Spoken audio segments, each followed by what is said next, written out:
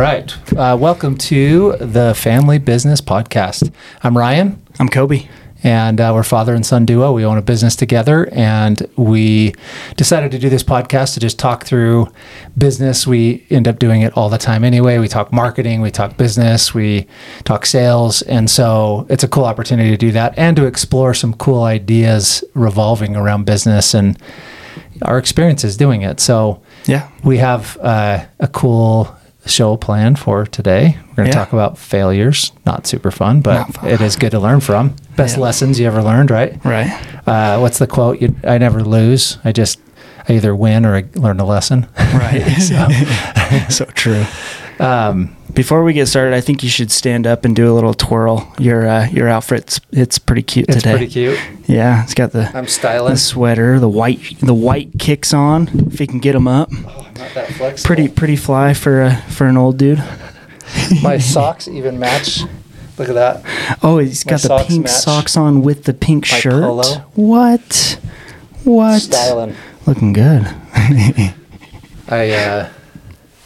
I've been waiting to pair those socks with this shirt because I like pink right now and Waiting for the day that you can wear it. but I kept wearing the pink socks and then they'd be dirty and then I'd be like, oh, I was going to wear that with that shirt. So That's awesome. So my snowboarding pants are pink. Yeah. And the other day I pulled up to the mountain. I'm in we're in the big parking lot and they're coordinating everybody, right? And so I'm putting my boots on and I'm like kind of bent over, tying them up, whatever.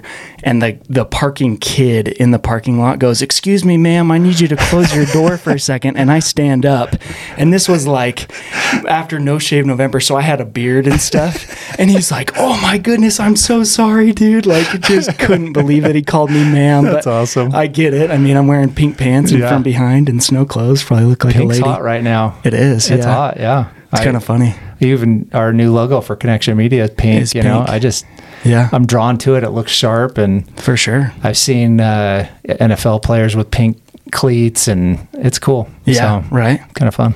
Cool. I think you should show what you're doing for our logo. For our logo? Yeah. Okay. Yeah, I can pull it up. I'm still tweaking with a bunch of the colors and stuff. Like everything's... Yeah.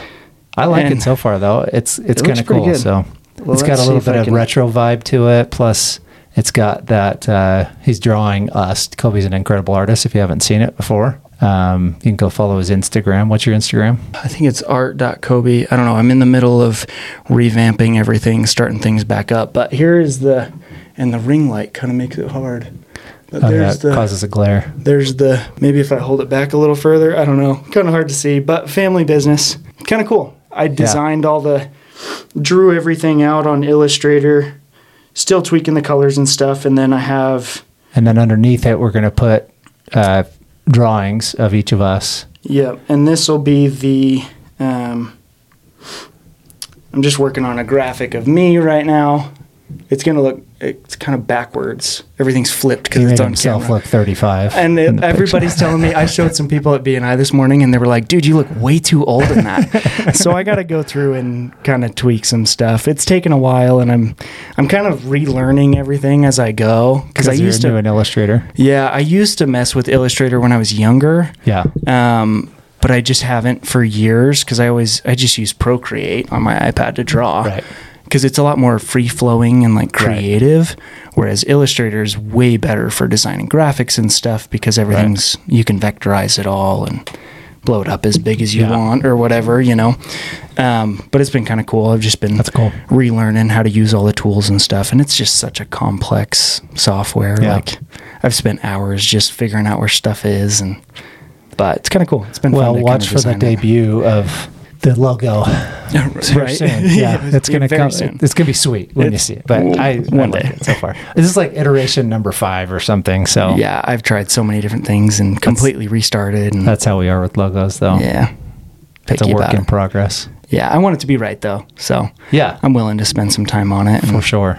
We'll get it done. So this is episode 3, I think, right? Yes. Yep. Episode 3. Episode 3. So today we want to talk a little bit about failures. We talked about fears last week. Yeah. Or 2 weeks ago. You were out of town last week. Yep. So we talked about fears. This week we're going to talk about failures, primarily because I think a lot of times you see someone who's successful or who you view as successful, and you don't know what's going on inside their head. You don't know what they're dealing with on a personal level, and not only that, but they're not an overnight success. Like if they are successful, you didn't see the stuff they had to go through to get there. For sure. And so when a lot of people are afraid of failure, they're afraid of messing up, screwing up, making a mistake, and so this is an attempt to, one, normalize understanding that failure is part of life and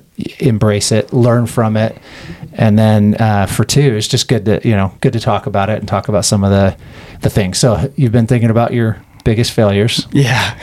Let's go. What do you got? Yeah. Well, I've got two. Okay. I've got one that really stands out because it was the first time I really learned a lesson the hard way in business. And I didn't even at the time realize that it was business. I was mowing lawns when I think I was probably 16. 16. Yeah. You were driving. I was driving because I was pulling, that was when I started pulling my trailer around.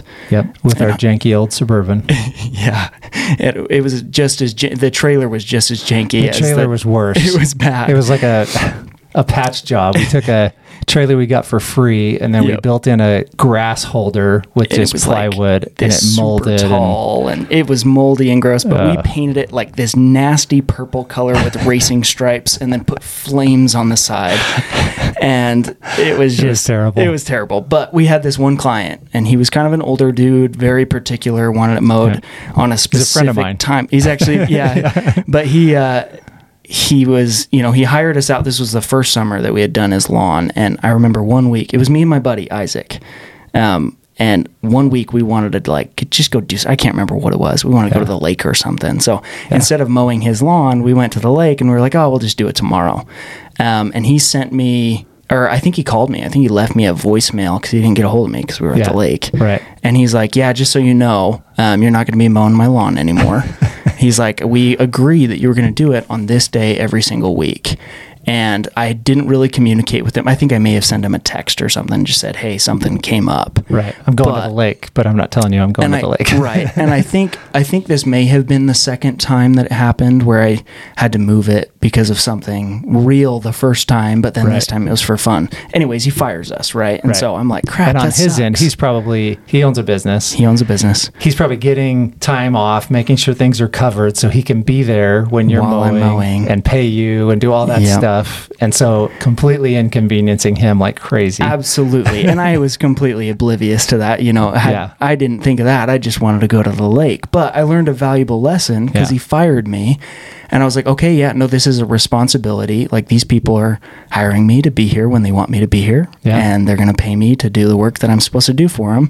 And if I don't do it right then and there, then they're going to find it elsewhere, And so that was very valuable to me. What's funny is, as a parent, you really want your kid, I really wanted you to learn work ethic and responsibility and all of these things. And I had that same thing happen to me. I don't know if you know that. Yeah. I grew up in Las Vegas, and there was a family my family knew through church, and they called my mom and said, hey, I was a teenager and they needed some really grunt work done in the middle of the summer. It's super hot there. They had kind of a ranchette, if you will, kind of a bigger lot. And then they had this wall, and behind the lot was this kind of water retention wash thing. And the wife really wanted it cleaned out, and it had really high tumbleweeds and stuff. And it was really, just looking bad. And you could see it when you were coming up to their house because you came up from behind. So anyway, she hired me to clear this thing out, and she was going to pay me whatever an hour. I don't know. I'm old, so it was not very much, but it was the worst work, and I was just not happy. So I would show up late, and I would stand back there and just barely, I just wasn't putting effort in, and I didn't want to be there. I mean, there's a lesson in not accepting jobs that you're not willing to do. Right. But I wanted the money, and so I was willing to do it, supposedly, but I was not in a hurry to get this done, and I was moving slow. And she called and fired me through my mom because they were friends. Yeah. And so she called and fired me, and I was devastated. I was I could tell I disappointed my mom, And I was just so discouraged. I was like, I'm such an idiot. But it was a great lesson. Like, do what you say you're going to do. Right. Be where you say you're going to be when you say you're going to be there. Like, those were good lessons, and I'm sure you took from that too. So for me, thank you. We're not going to name names here. Yeah, right. Thanks for firing us. It was a good lesson for Kobe. So for sure. It was really good, and for Isaac too. Mm-hmm. So yeah, and he continued with the lawn care business, and I know he's very on top of that now. I'm sure he remembers that very vividly, just like I do. Yeah. But we got fired, and then it was funny. Like afterwards, I was like nervous to go to his restaurant and stuff. Yeah. I'd be like, what if he remembers me and remembers me sucking? And I don't think he remembers me at all. Doesn't he? It's been years. Well, and I've been there multiple times. You change a lot from in that age period. For sure. Yeah. But he probably does. I don't know. Yeah, I'm sure. He's a good dude. I'm sure he is a good dude. And I think he wanted to teach me that lesson because he saw me as like, okay, if you're going to run a business, you got to, and I remember him saying something along those lines. Like, I hope you remember this. Like, you got to be on top of your stuff. What and a stud. Yeah, shout out to that guy. Unnamed do you guy. think I don't think he'd be embarrassed if we mentioned him. I don't think so. So it's James from Lost Texan. The Lost Texan. Barbecue. Yeah. Freaking phenomenal Great barbecue. Oh my goodness. Amazing. So good. It's in Pleasant View. If you're interested in some barbecue, come grab some. Yep. Somebody posted on Facebook, what's the best barbecue in Ogden? And like 10 people were talking about Lost Texan on there. I was like, it's legit. Great barbecue. So I was going to go put it on there, but it was well represented already. So yeah, right. So yeah. Anyway, thanks for good lesson. Yeah, right. Okay, so what's your second one? So the second one is actually a lot more recent. So it was with RoofMax. It was this past season. Well, it wasn't this past season. Let's see. So it was a customer, and she was treated about 1.5 years ago, I want to say. And at the beginning of this past spring, I received a phone call from her, and she's like, hey, we're getting some shingles blowing up in the wind. They're just kind of flapping a little bit. She lives in a very high wind area, so it's really hard when we do like a tune-up and go seal down all the shingles we can find that are loose. It's easy to miss some, and just over time, just sitting in the sun, they're going to get loose anyway. So I was like, okay, let me know, when a good day, like when you're going to be around, and I'll come repair them. I was like, I can come out this week, whatever. She's like, well, I have an insurance agent coming out to look at it. She's like, they should be out here tomorrow, whatever. So she has the insurance agent come out, and I'm like, just let me know when he's done, and I'll come out and repair it for you. Then she, I didn't hear back from her, and I just got busy. It was spring, and so I was doing a ton of estimates and stuff, but I came back, I get a text one morning, and it's a photo of half of her roof in her front yard. So some roofers had ripped all the shingles off. And they're sitting on a tarp or in a dumpster, I can't remember, but they were just covering her yard. And she's like, she was just super angry. It sent this long text, and she's like, we had to replace half the roof. The roofer told us that you didn't do anything to the shingles. There wasn't any glue holding them down. He didn't the roofer didn't understand what the product was. And so he's expecting to find glue, like actually holding the shingles down better. Whatever, but the roofer essentially told her, they didn't do anything. You need to replace this roof right now. It's under warranty for 4 more years through us. But because I didn't, there were certain things I could have done probably to have her communicate with me first rather than have a bunch of roofers come out who are obviously going to try and sell her a roof. But she's demanding a full refund, right? Threatening to sue us, and I'm super frustrated, probably got a little too frustrated with her at first. And I was just like, why didn't you call me? Why didn't you talk to me? It's under, and then, that causes a lot of stress for us because she's expecting a full refund, which, for us is the cost of the product, which is super expensive. I think it was about $1,700 worth of product and then $4,000 to give her money back. So it's like, we're out, $6,000 essentially, just in materials and then cost, for her.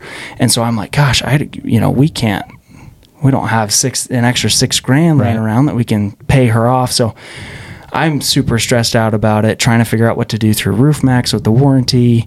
And I'm like, I don't want to pay this lady back, but it might have to. We don't want a bad review, that's going to kill us for years. And so we ended up actually calling a lawyer. We were talking to her, and she's like, honestly, the best thing that you can do in this situation is to appease her. Whatever Right. whatever her needs are, whatever's going to make her feel satisfied is what you have to do, because that review that she could leave, even if, and I mean, she's an older lady, so it might not be her, it might be her granddaughter Right. or, you know, her daughter, you know, somebody in her family that's a little more tech savvy and a little more, you know, they know that that bad review is going to hurt us. So she's like, whatever it takes to pay her, you know, pay her back. It might cost you Yeah. a ton now, but just know in the future, you know, we hadn't really had a contract. We didn't really have something for people to sign. And I think it was just, you know, a little bit of me just being naive and thinking, oh Right. yeah, people are good. They're going to pay me, you know, but we didn't have her sign anything saying Right. that this is non-refundable. So, I mean, there's like 6 or 7 different lessons packed into this one story, but I ended up going back to her house. I did a bunch of repairs because I didn't replace the whole roof. And so she did have some shingles that were loose. But I paid her back. You know, we paid her back for the treatment, and then now she's like, she wants to be my best friend. It's hilarious because I was like so frustrated and Yeah. like stressed out about it. And then the last time I went back to her house to give her the check, she's like, "Oh, honey, come in. Like, I want to introduce you to my sister and like all this." And I'm like, "Oh my goodness, like, why do you like me right now?" We were like screaming at each other on the phone like 2 weeks ago, you know? Yeah. But it was kind of cool because, you know, in hindsight, looking back, now I see it as, okay, I turned this, what could have been really bad and really Right. hurtful to us, you know, through a bad review or whatever, a Better Business Bureau review or Right. whatever, you know, I turned that into a positive. And like, if I went to her right now and tried to, you know, get a testimonial from her or something, I'm sure she would leave us a review. I'm sure Right. she'd give us a 5-star review because I just made sure, She's I was happy like, with us. you know, it's more important to me that our customers are taken care of, Right. even though it was probably not the best roof for us to spray. I think it could have made it with some repairs, but Yeah. it was kind of on the edge. And at the beginning, I just wanted to just, you know, get Close the some jobs deal. and close the deal. But now I realize Well, I shouldn't have. The thing is, like, it's not even that you shouldn't have, because I feel like the deception was probably on the roofer's part. Sure. And even if it was an intentional deception, because he didn't understand the product Sure. or the warranty that we offered. And so, and the insurance guy is probably like, you're going to need a new roof. And Right. instead of actually looking into it and realizing what we had done to the roof, and shingles coming missing, that's part of our guarantee. So we'll go back out and replace them. Right. Probably would have been fine. Probably would have been But fine. that isn't what happened. No. And it doesn't really matter what we think. Yeah. Because the roofer had already torn off the roof. Right. It was already done. And we were, you know, basically just kind of up a creek. It was Right. too late for us to remedy the situation. And I think a lot of times I see this in business owners. They get this pridefulness of like, well, I'm not wrong. Right. And they're probably not. For sure. But sometimes being right doesn't help the situation. No. I don't think we were wrong. I don't think we owed her the money for her roof replacement or any of No. that. However, for me, it was a form of marketing. Right. And it was a situation that was terrible. It wasn't fun. It hurt like crazy. It was right at the beginning of the season when we had just come off a really long winter. So we were Yeah. cash poor. Yep. We didn't really have the money. And so we had to fork over all this money to a gal.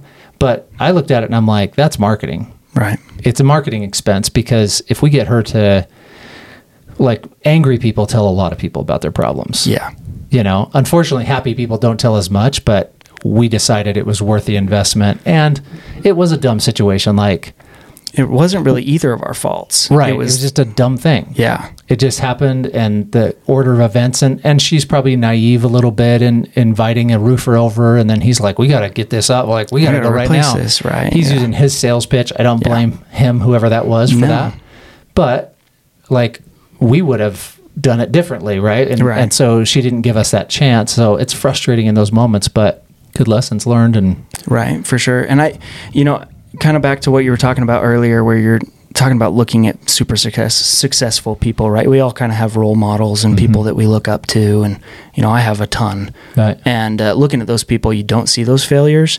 Each and every one of those people probably has more than most. And that's why sure. they're so successful, is because they've taken those failures and they've Yep. learned from them.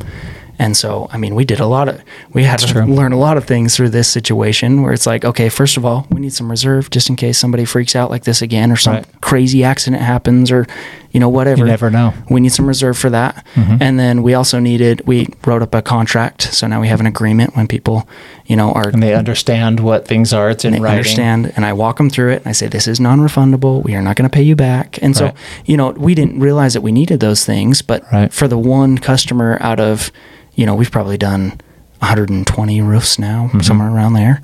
The one out of 120, good lesson learned. If we would have had that contract before, we would have, so it's just learning those. And I think a lot of people going into business are probably scared of those failures, scared of those things that you can't control. But the thing is, I feel like more often than not, you can turn it into something good, even if it feels terrible in the moment. Because it didn't feel good to lose $6,500 right there. Nope. After that job, I was like, gosh, that sucked, and I spent a ton of time with her. Answering the problem, and it was kind of a nightmare situation, where it took tons of time from me, tons of money. But now we're better prepared for next time when something like that happens. Right. And I don't know, kind of cool that we were able to learn from it rather than just. So this one time, your Uncle Matt, my brother-in-law, my sister's husband, is a successful orthodontist and businessman down in Las Vegas. And I was telling him about, I can't really remember what it was, but I was telling him about some money I lost or put into something, and it just turned into nothing. And it was quite a bit of money. And it was a business expense, but I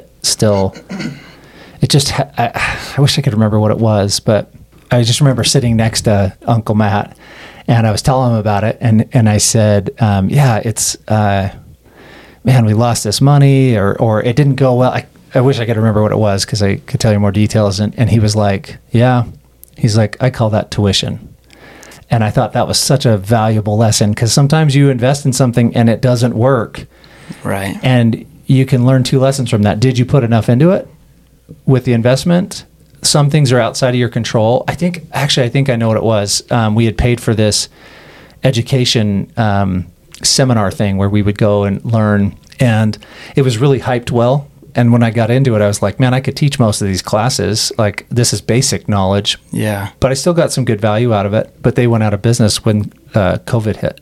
Oh, wow. So we lost like half of our investment. Oh, yeah. They already had the money. Holy cow. And then we couldn't get the classes because they were just gone. Yeah. And so anyway, it was very frustrating, and it was a big investment. I think it was like $30,000. It was a massive one. And we had to take out a loan to pay that $30,000. It was crazy. And it was really kind of just a punch in the gut when you lose, $15,000, if you will. And I also wasn't feeling like the investment of $30,000 was worth it when we were into it. It just felt like it was a year-long process, and you had a coach, and you had all these things, like valuable stuff, really. Sure. And we did get some good information out of it, but to lose half of it was really discouraging. Oof. So, but Matt was like, it's tuition. Right. And it's true, especially as a business owner, that kind of number would have completely freaked me out when I was first starting in business. $30,000, it just seems like a crazy amount, and it is. But when you're in business, your expenses are a lot bigger. For sure. My print bill on an average month is like $20,000 to $25,000. Just every single month. So it's almost that same investment that for 1 month of printing. So right. But anyway, that's called chalk it up to tuition. Right. We paid tuition on that one. But I like that. Matt's awesome. He's awesome. He's super smart. Super smart, good businessman, very successful. Mm-hmm. So my failures, I've been thinking about this since we decided this was our topic too. The first one, this actually reminded me of the pink shirt. Yeah. Because my wife and I dated for about 1.5 years before we actually got married. And most people who know us don't know this part of the story, but we met in college. We dated for 4 or 5 months. I don't remember the exact timing, but we were in love and we wanted to get married. I had a ring custom made. It was pretty quick, a lot quicker than I was actually comfortable with. Yeah. And we got to this point where we started kind of bickering, fighting, which we don't really fight very often. We really have a good relationship. It's nice to be in a relationship where we don't argue. Like, we disagree on stuff for sure, but sure, it's just not a common thing. And it's usually my stupidity that we're fighting over. So we were engaged. We had a date set. And one of the things that I decided I was going to die on the hill of was she wanted our colors to match her mom's colors from her wedding when she was getting married, which were pale pink and like a sage green. Really pretty colors. Yeah. But for some reason, I was way too macho to have pink at my wedding. At your wedding. And I knew all my buddies were going to just roast me if I let us have pink as our wedding color. So I threw a fit. And Mom is pretty easygoing. Mm-hmm. She wasn't going to stand for it. Yeah. So she was just like, no. So anyway, that was one of our fights. And we actually broke up soon after that. Not just over that, but over quite a few things that were happening. And so I look at that and we broke it off. Like we were done. I was, crying in my cereal every morning. I was miserable. I was unhappy. And I knew I had screwed up. And I didn't think there was any way I was going to get the opportunity back. And so I was just devastated. Through some cool circumstances, we actually got back together and reconnected and got engaged. And our love really hadn't dimmed. It wasn't quite figured out yet. It wasn't quite the right timing. And so when we did get back together, it took another probably 7 or 8 months. So whatever it is, it was about a year and a half that we total from when we met to when we got married. And anyway, grateful that I didn't screw that one up. That would have been a massive failure, and you wouldn't even exist. I wouldn't be here. Yeah. So glad you didn't screw that one up. Yeah. And then, but from a business standpoint, I have so many, it's actually kind of sad. And if I had to list them all out on paper and like reveal it to the world, I would be so embarrassed. But even though we're talking about how good failure is for you, oh my gosh, it makes me sick to think about these. But my biggest one so far, and I say so far because there's always that opportunity to make another big error, but it was 2006. In 2005, I left Cutco. I had, that was kind of my first real job was a district manager for Cutco. We ran a sales office, learned a ton, great opportunity. And I left there and I quickly moved into a new career, which was mortgages and selling these investment packages and helping investors, real estate investors, get loans and do deals on houses. And I just remember sitting across the closing table so many times when these investors would close on these deals and they would make profits of $25,000, $30,000, $50,000, $100,000 on deals that they had done. And I just remember thinking, I'm on the wrong side of this table. Like, I can do that. I can do what that guy's doing. So for 3 years, I thought that as each of these deals would close, I'd think, man, I got to do something like that. So 2005, if you do the math, to 2007, I'm just fuming that I'm on the wrong side of the closing table. And so we dive in. I get 2 partners, and one's a real estate agent. The other one was a mortgage officer with me. And we start looking at, and we find a way to buy some houses. And we bought, I think, 3 houses over the course of a few months. And they were foreclosures, so they had a little bit of fixing up to do, and we'd fix them up, and then we were getting ready to sell them. Well, in the course of that 3-month period, if you remember the 2008, you're too young for it. But I was 7, but yeah, exactly. But anybody who's a little older remembers 2008 because the real estate market crashed, and it crashed super fast. But we were buying these houses that had at least 30% quote unquote equity in them that you could, make. That we could make by once we fixed it, sell them and make this profit. Well, we thought even if like Mom, in her wisdom, and she's a very prayerful person, and she gets answers. And she's like, I just don't feel like you should do this. I get a bad feeling about it. And I was like, whatever. And then you read or watch the news, and the news is like, real estate is really, in trouble. There's some problems in the economy, like all this stuff, all these warning signs of like, don't do this. And I'm like, I can still do it. Because even if you buy a house, like, what's the likelihood that I buy a house that has 30% equity in it because it's a foreclosure, the market's going to lose 30%. Even if it loses 15%, we'll just discount it and take a lower amount on it. We're going to be fine. That's the way my logic works. It took about 30 days, and Las Vegas was one of the first to crash because it had a massive bubble, and it was also one of the fastest crashes and one of the biggest. It was 50% on those houses. Holy cow. So now we're in the hole, and we had borrowed money from friends and family and from ourselves, right? But if you're only affecting yourself, you can only look in the mirror and be like, you're an idiot. Right. But we were not affecting only ourselves. We had friends and family involved in this. Yeah. It was a mess. Like, it was just so terrible and frustrating, and just one of those times in life where you don't even know what to do, because you have these houses now, and we had somebody decide they wanted to rent to own our house. They would travel to Vegas for fun and for business, from Texas, I think, or something like that. Had another one that was a pastor, and his income changed, and he sold his house to us, but then he rented it back from us. And then the market changed, and we were going to sell it. And then he was like, well, I want to rent it. So we rented it to him for a while, and then the market changed, and he quit paying us rent. Oof. So we had these mortgages, I can't remember what it was. It was like $12,000 a month in mortgages that weren't ours, that we weren't living in. And my partners, they're like, we can't do anything. So one of them left and went back to college. The other one moved back home. We moved into one of the properties so we could live and not have multiple, more payments than necessary. But some of the houses we were able to short sale. Some of the houses they actually went to foreclosure. I think only one ended up going to foreclosure. One of them we sold, but we lost about $100,000 on it. It was all we had bought that one cash. Like, we had used our money, and then my parents had put some money in on that one, and it was a little condo, and we didn't do our research. You couldn't have renters in this condo.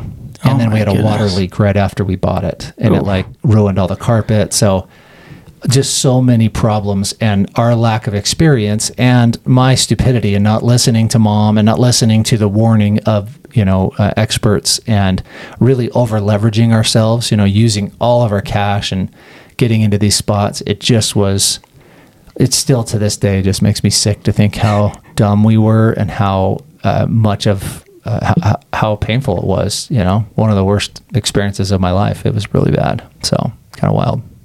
But. And I remember that, obviously I was 7, but I remember that time, that period, it was stressful, and we were moving on. We ended up moving here. Yeah. After, shortly afterwards. That was after the house foreclosed. Yeah. And then moved up here, and the bank came to us, and what was common back then, which we would have never done this, but if there was a tenant, and we were a tenant to our company, right? The company owned the property, but we were a tenant. If there was a tenant in a property and they came and said, your house is being foreclosed on, the tenant would a lot of times get angry and damage the house and steal things like light fixtures and copper out of the walls. It was kind of crazy. And so banks got into a pattern where they'd come and say, hey, we'll pay your moving expenses. We'll give you $3,000 or whatever to move. We're sorry this is happening. And when they said that, they were like, we'll give you $3,000. I was like, sold. Because we were struggling. We didn't have anything at that point. And I was kind of I was working, but I wasn't happy with that, and I was looking for something else. And so that's when we made the decision to move up here. We lived with your grandma for a little while, and then I looked for work up here. And the economy wasn't as bad in Utah. It didn't get hit. It still got hit, but not quite as bad as Las Vegas. And so it just seemed to be a little bit better. So, yeah. Well, and it sounds like that's kind of a long-term, that affected you for a while. It wasn't just like with the stories I'm talking about, I lose a lawn. I'm not mowing a lawn a week. But failures can be any shape and size. They can take forever. But I mean, if that hadn't have happened, we probably wouldn't have moved here. True. We wouldn't live in Utah. Right. A lot of things would have been different. Your mom says this all the time, but she's like, every time we've had a really hard thing, really like this, like what the story I just told. Anytime we've had that, she says, it's like Heavenly Father's paving the way for us to find something better. And she's right. Like every one of those that has happened in our life, there was always something better on the horizon. On the other side. Right. But you have to go through all that crap to get to the other side and to feel like you actually got there, or to even realize. I remember I worked at Living Scriptures. They sell these animated scripture movies, right? And the time came. I loved my boss. and I loved the work that we did. Like, it was just one of those jobs where I just liked it. You know, I liked what we did. I liked what we represented. I felt like there was a lot of evil in the world of entertainment. And so I was like, you know, if we can sell these videos and help families have just a different choice, I just liked it. But the time came to an end. Yeah. And it was kind of coupled with some hard things. So a lot of my managers got big offers to go sell solar, and solar was on the rise at that point. And so they all got these massive offers of a ton of money. I couldn't even blame them for leaving, but I had 4 managers leave. And so I almost was down to skeleton crew, and I was like, I have to rebuild this whole, like, it was really discouraging, but the writing was also on the wall. Yeah. DVDs were going out. And I could tell, because I would go into the mall, we would offer free DVDs for people to tell them about the videos. And I would talk to our prime client, which was these young families with kids, and I'd say, hey, do you guys want a free DVD?